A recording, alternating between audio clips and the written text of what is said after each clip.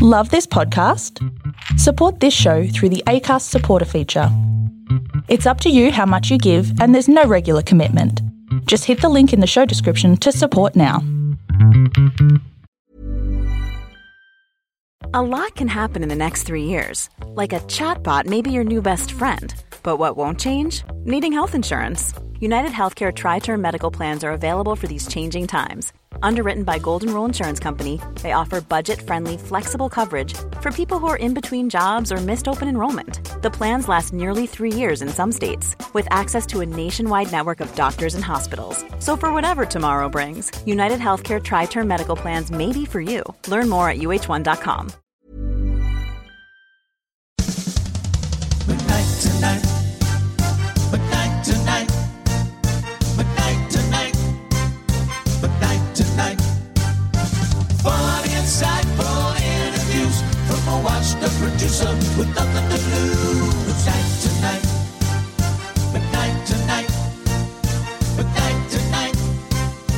Here comes Midnight tonight. Hello and welcome to a special edition of Midnight Tonight.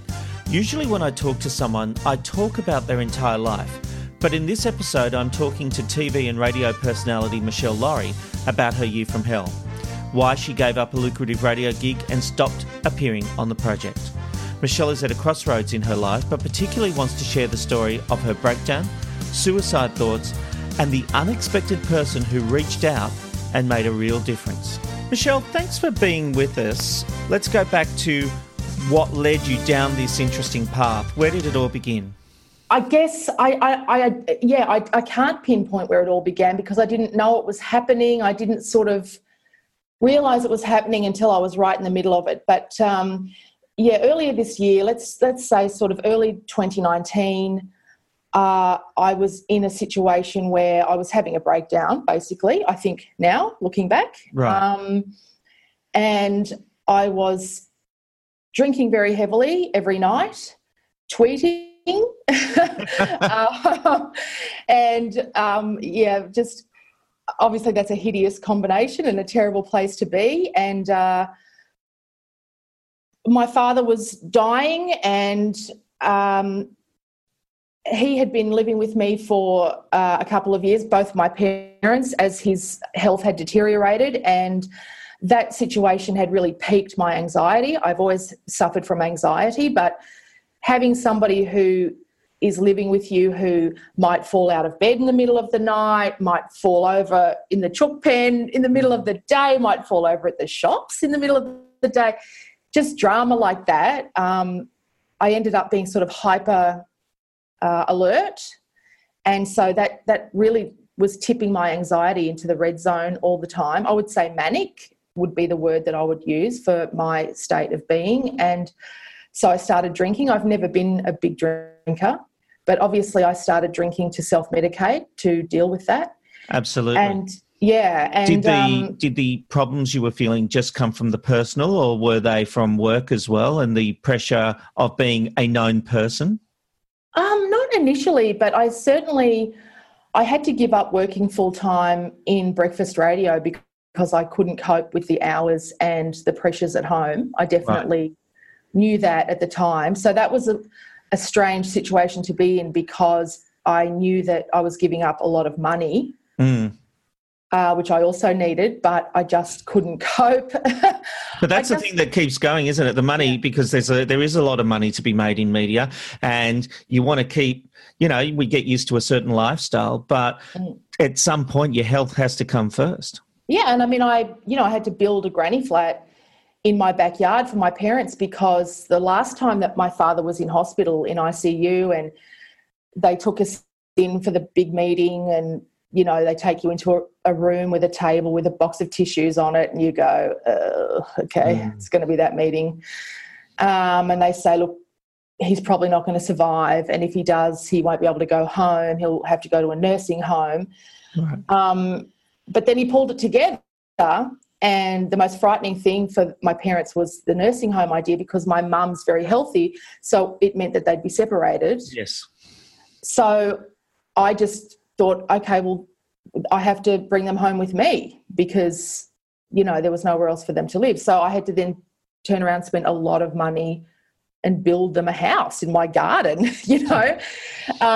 So it becomes a really expensive proposition as well to care for your parents. And, so I needed the money from the job, but I actually physically just couldn't keep up with the demands of the job. So I think people underestimate the demands of a job like that. It's not only the hours, but there's the pressure that comes from ratings, and always striving to be number one, and the competitiveness of the game, and also the promotion. You weren't only doing breakfast radio, you were appearing on The Project a lot. So, and I'd worked hard for a long time. I'd worked really, really hard for a really long time, and I'd always enjoyed it, but I just hit a wall. Yeah. And I think you were running on adrenaline for a long time and it caught up with you? Well, you know what it's like too in this industry. You're sort of so driven by the next job and getting the job and keeping the job, and the fear of other people coming up behind you, and the fear of taking a day off, that whoever replaces you will be great. I was that person. I just wanted to just keep. So you were just like everyone else in the media, basically. Yeah, absolutely. I was just keep grinding, keep working, never take a day off, never, and keep trying to get more jobs. All I wanted to do was get more jobs, So,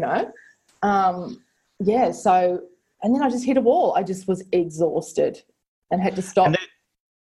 And then the drinking came and the tweeting, because there was a point where you were getting very active on social media, and I did see some confrontation happening on social media. Was that an outlet, and was that affecting you as well? Yeah, because the other thing is I did go to South Sudan. Yes, you did that whole thing as well. And I've always been active in humanitarian causes. I've always been passionate. About causes and politics, and I think so going to South Sudan definitely affected me psychologically, and I definitely came home pretty strung out and pretty passionate about what I'd seen. And I all of that. And also when I came home, my father had deteriorated a lot in the 2 weeks, a lot. So all of that really affected me. And next minute,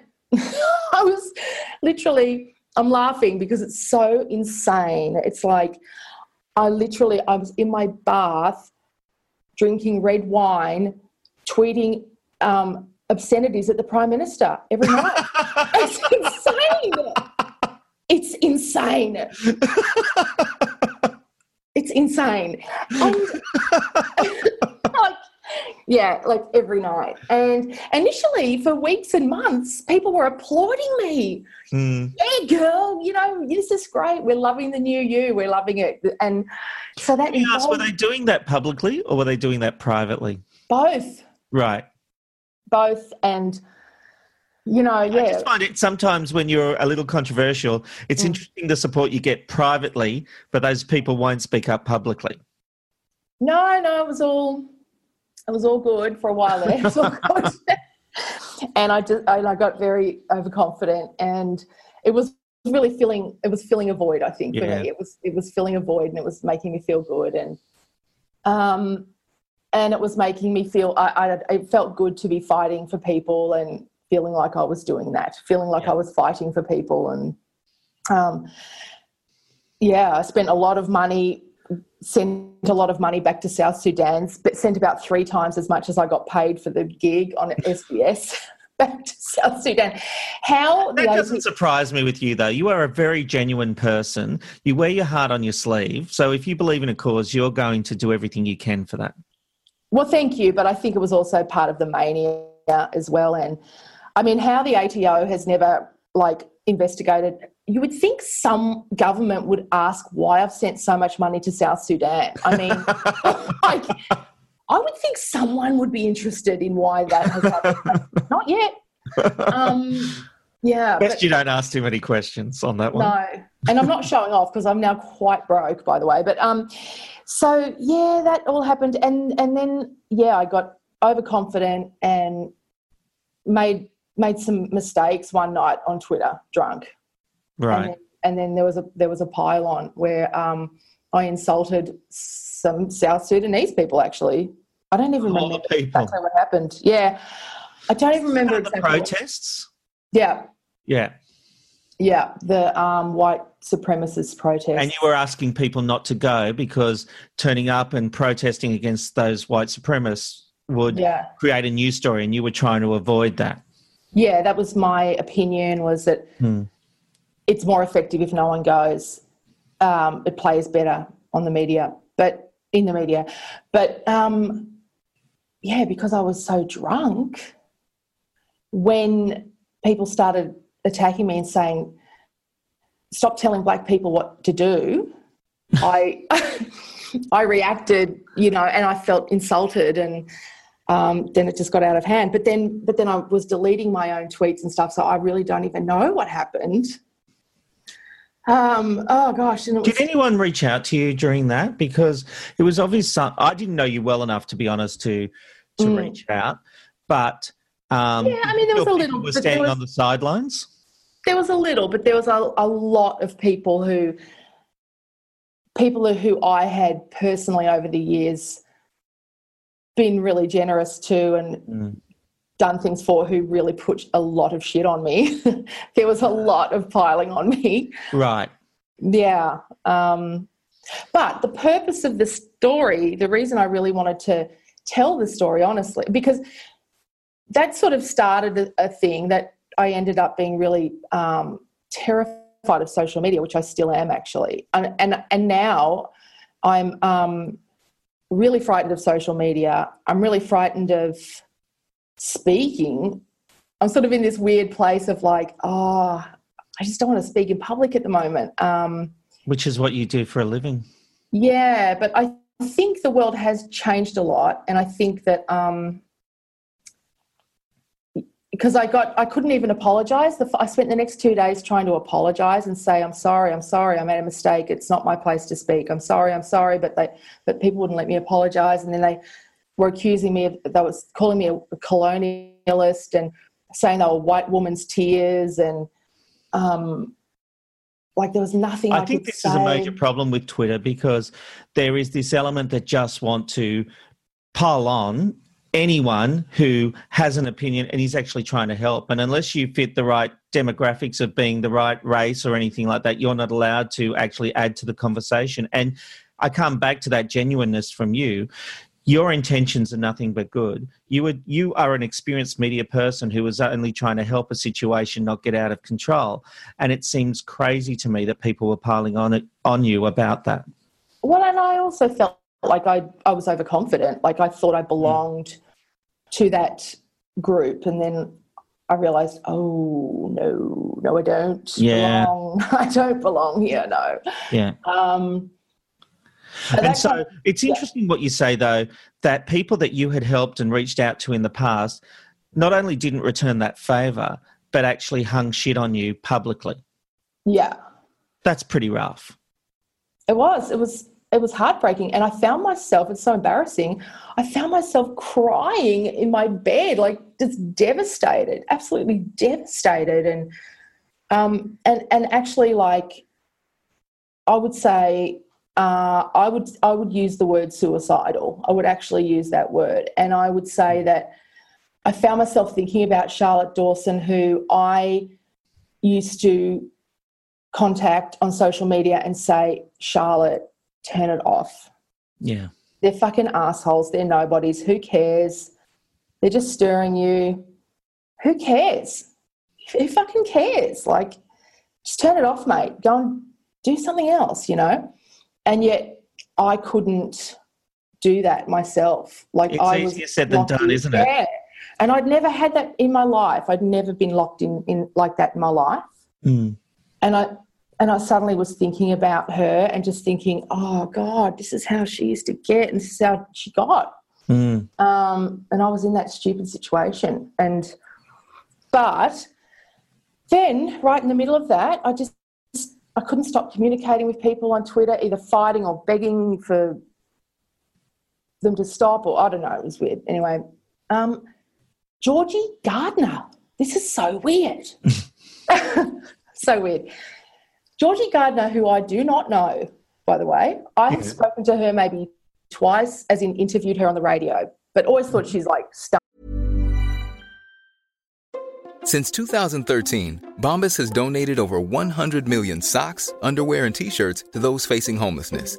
If we counted those on air, this ad would last over 1,157 days. But if we counted the time it takes to make a donation possible, it would take just a few clicks. Because every time you make a purchase, Bombas donates an item to someone who needs it. Go to bombas.com/ACAST and use code ACAST for 20% off your first purchase. That's bombas.com/ACAST, code ACAST. And got the best hair ever. Which is possibly true. Yeah, right? She's just got such beautiful hair. I always thought she's lovely and wonderful. So this is in like January, February. So she's having a hard time herself trying to relaunch the Today She's Show, just launched right? the Today Show. It hasn't exactly gone according to plan. Yeah. She sent me a direct message on Twitter, and again, I was pretty drunk, so I can't remember the exact words of it, but I just remember it was just so kind and not condescending. And I remember I sent her one back the following day that said, "Georgie, I'm so embarrassed, but I feel like a girlfriend came over last night and took my phone off me and put me to bed." You know? That's beautiful. That's exactly what you want. Yeah. I said, I feel like a mate just came over last night and said, "All right, that's enough," and took my phone off me and tucked me into bed. So she reached out to you and actually made a genuine difference. And was that a night, and forgive me for this, was that a night when you actually really were suicidal, and this, was a turning point that may have just, when you at that point and you just need someone to reach out? Was she that person who got you through that night? This is going to sound so bizarre, but yes. There was something about her message that just, like, I was embarrassed, but I don't know. There was, normally when you get embarrassed, you get angry, particularly when you're drunk. But I don't know. For some reason, it didn't make me angry. There was just something about it that I got it, that she was just really kind, and she was just saying, like everyone used to say to Charlotte, "Switch it off, mate. Like, let it go. It doesn't matter. None of this is important. And just go to bed, get some sleep.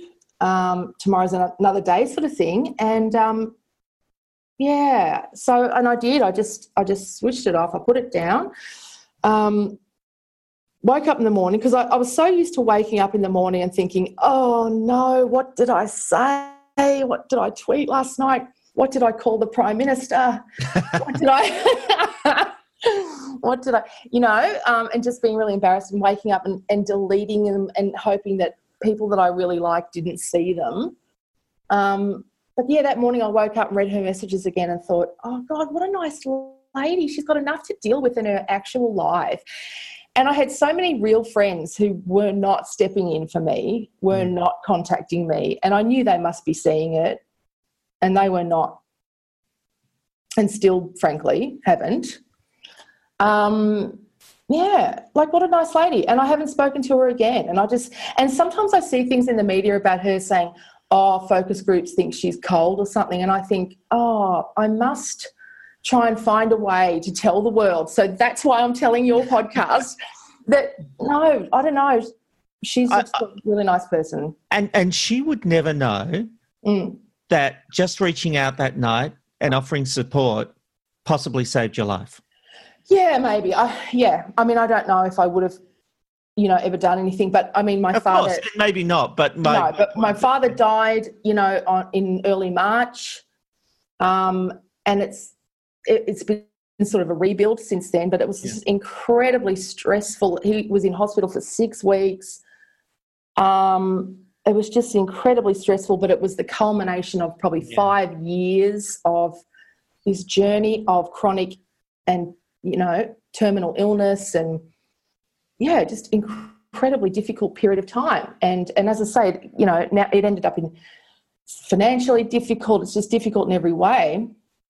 So, it was like a low point in my life. And Georgie Gardner, of all bizarre people, just took a moment out of her life to be kind to me. It's so weird. I do think there is interesting perception about Georgie, and she is a very genuine and very nice person. When Joe Hildebrand had run into Studio 10 had just launched, and he'd made some comments about a hot topic that Rosie Batty took exception. Yes. And Rosie had her say on Studio 10 that very same day, and just took a bit of an issue. And it wasn't then it got beaten up into a big drama, and things were on the line. And the Today Show got Rosie on to basically try and kick the boot in.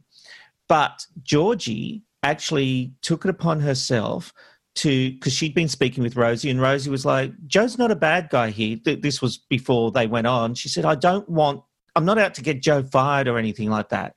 And so the first thing Georgie did when she came on with Rosie was she said, now let's be clear, Joe Hildebrand's a good bloke. You don't blame him for this. We're just trying to talk about the issue, aren't we? Yeah. And that changed the whole narrative, because the Current Affair were doing stories, people were gunning. Studio 10 was a new show. They would have loved to have seen a scalp really early on. But I think that moment with Georgie changed the narrative of how that story progressed. And I still think about that a lot. It's so funny you bring Joe up, because now, Joe and I think are still probably locked in a feud because and this is why I just can't participate in social media anymore. I just cannot. Yeah. And I have someone who runs my social media for me now. I don't have the passwords, so I literally cannot use it if I get drunk and think, this is a smart thing to tell the Prime Minister from the bath.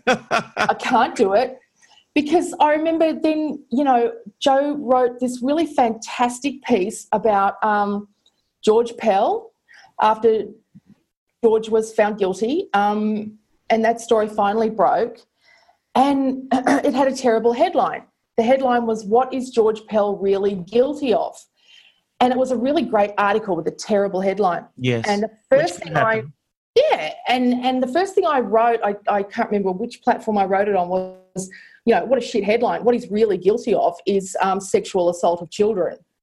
That's what he's really guilty of. We don't have to look any further. But then I went back to it and wrote, I should, say that I really love the article. It's a really good article. And sometimes you don't even choose your own headline and blah, blah, blah. Oh, my God, Joe got so furious with me for hating the headline, and he called me every fucking piece of shit under the sun. And Did he really? Yeah, oh, my God, he went nuts. And I was like, I was trying to say I really loved your piece.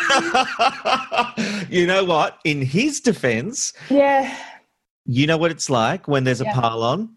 And he probably that day was copying a huge pile-on about that article. Yeah, he did. He accused me of unleashing my troll army or something crazy. I was like, dude, I really love the piece. Yeah. And he, I think, probably lost sight of that. And that's the point, isn't it? That we don't know what's going on in each other's lives. Yeah. And we all get on this platform and we have these arguments, and people will accuse you of the most vile, hateful stuff. Yeah. You say one thing and you're labelled a racist, or you're labelled this, or you're labelled that.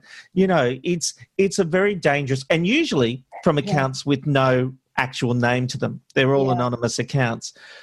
But the thing is, you would think, Joe, you've known me well enough that where's the benefit of the doubt? And that's often what's missing, the benefit of the doubt. It's so true. And it's also, there's no credit, around this racism furor, people calling me racist and calling me a colonialist. And I had people, what upset me was I've got these young people on Twitter telling me that I need to educate myself and that I should go and protest and educate myself. And I'm thinking, I was protesting literally before you were born, motherfucker.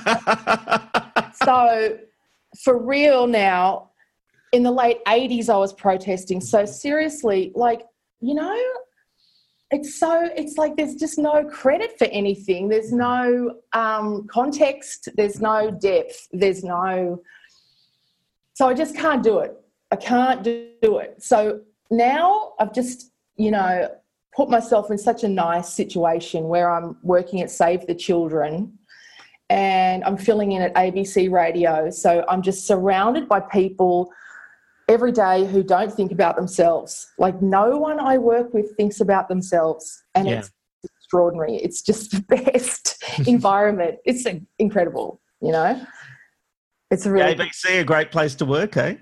Oh, yes. It's full of people who could work anywhere. Yeah. They could work in any commercial environment and make more money. Yes. They will Save the Children. All of the people at Save the Children could go and do what they do anywhere, but they choose to do it in a not-for-profit organisation. Just this morning I sent, because I'm still getting used to the email system, I sent an email to the whole office, which I meant to one person. I did that thing, right? So I was trying to book a room to do this conversation that you and I are having now. I was trying to book an office to do it, right? And I was, instead of sending it to the receptionist to say, can I book room 2 or whatever, I sent it to the whole office. Can I book? and I start to get all these lovely messages back. Michelle, I think you've accidentally sent that to the whole office. And I said to them, oh, this is very different to a radio station. I said, if I did that in a radio station, I'd go, oh, good one, dickhead. That's right. Right? Yeah.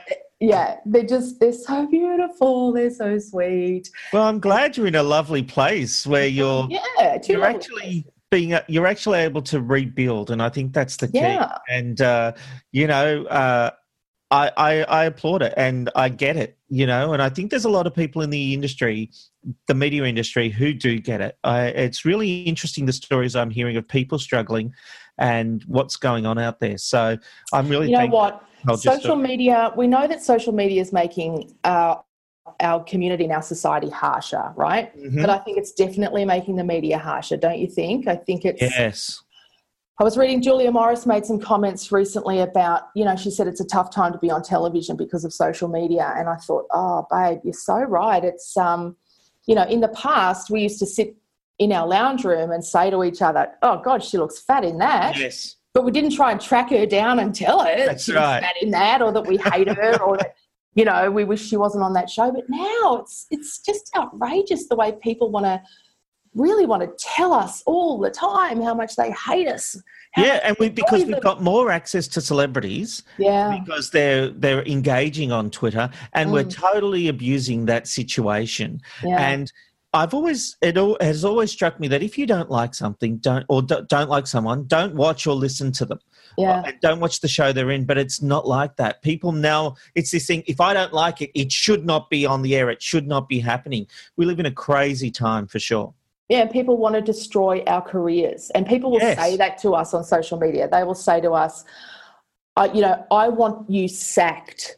You should be off the air. I'm going to phone, the project and make sure that you are sacked. You are finishing your career right now. It's like, wow. You really think that after 25 years of hard work, I should lose everything I have? That's what you really want for me right now, because you didn't like what I said about veganism? Really? And that's it. We live in the age of everyone wanting everyone else sacked. Yeah. Wow. Yeah, it's cruel. It's cruel, man. But, look, living through that, all of that. But then, as I say, and then this nice lady who's got her own dramas, to just think, oh, poor Michelle, I'm just going to send her a nice message and say, go to bed, bub. Come on now, off to bed, off to night-eyes.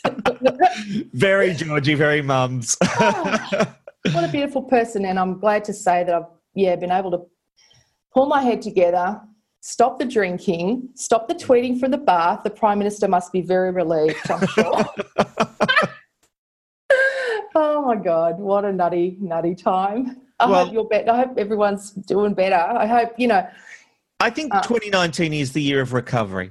Good. And I think for everyone, for a lot of people in my life, myself included, I think 2019 is the year we get our shit together and get ready for 2020. And I can see you're doing that. Yeah. And I wish you nothing but success. And if I ever see you losing it on Twitter, I will reach out now. Hey, who gave you the password? Stop it. Yes. But you are a beautiful person and you deserve every success. So let's see what the next couple of years bring you. Thank you so much, my darling. Thank you. Fun, insightful interviews from a washed-up producer with nothing to lose. Night to night, but night to night, but night to night. It's good night from but night to night. Hey, it's Paige DeSorbo from Giggly Squad. High quality fashion without the price tag. Say hello to Quince. I'm snagging high-end essentials like cozy cashmere sweaters, sleek leather jackets, fine jewelry, and so much more. With Quince being 50 to 80% less than similar brands. And they partner with factories that prioritize safe, ethical, and responsible manufacturing. I love that. Luxury quality within reach. Go to quince.com/style to get free shipping and 365-day returns on your next order. Quince.com/style.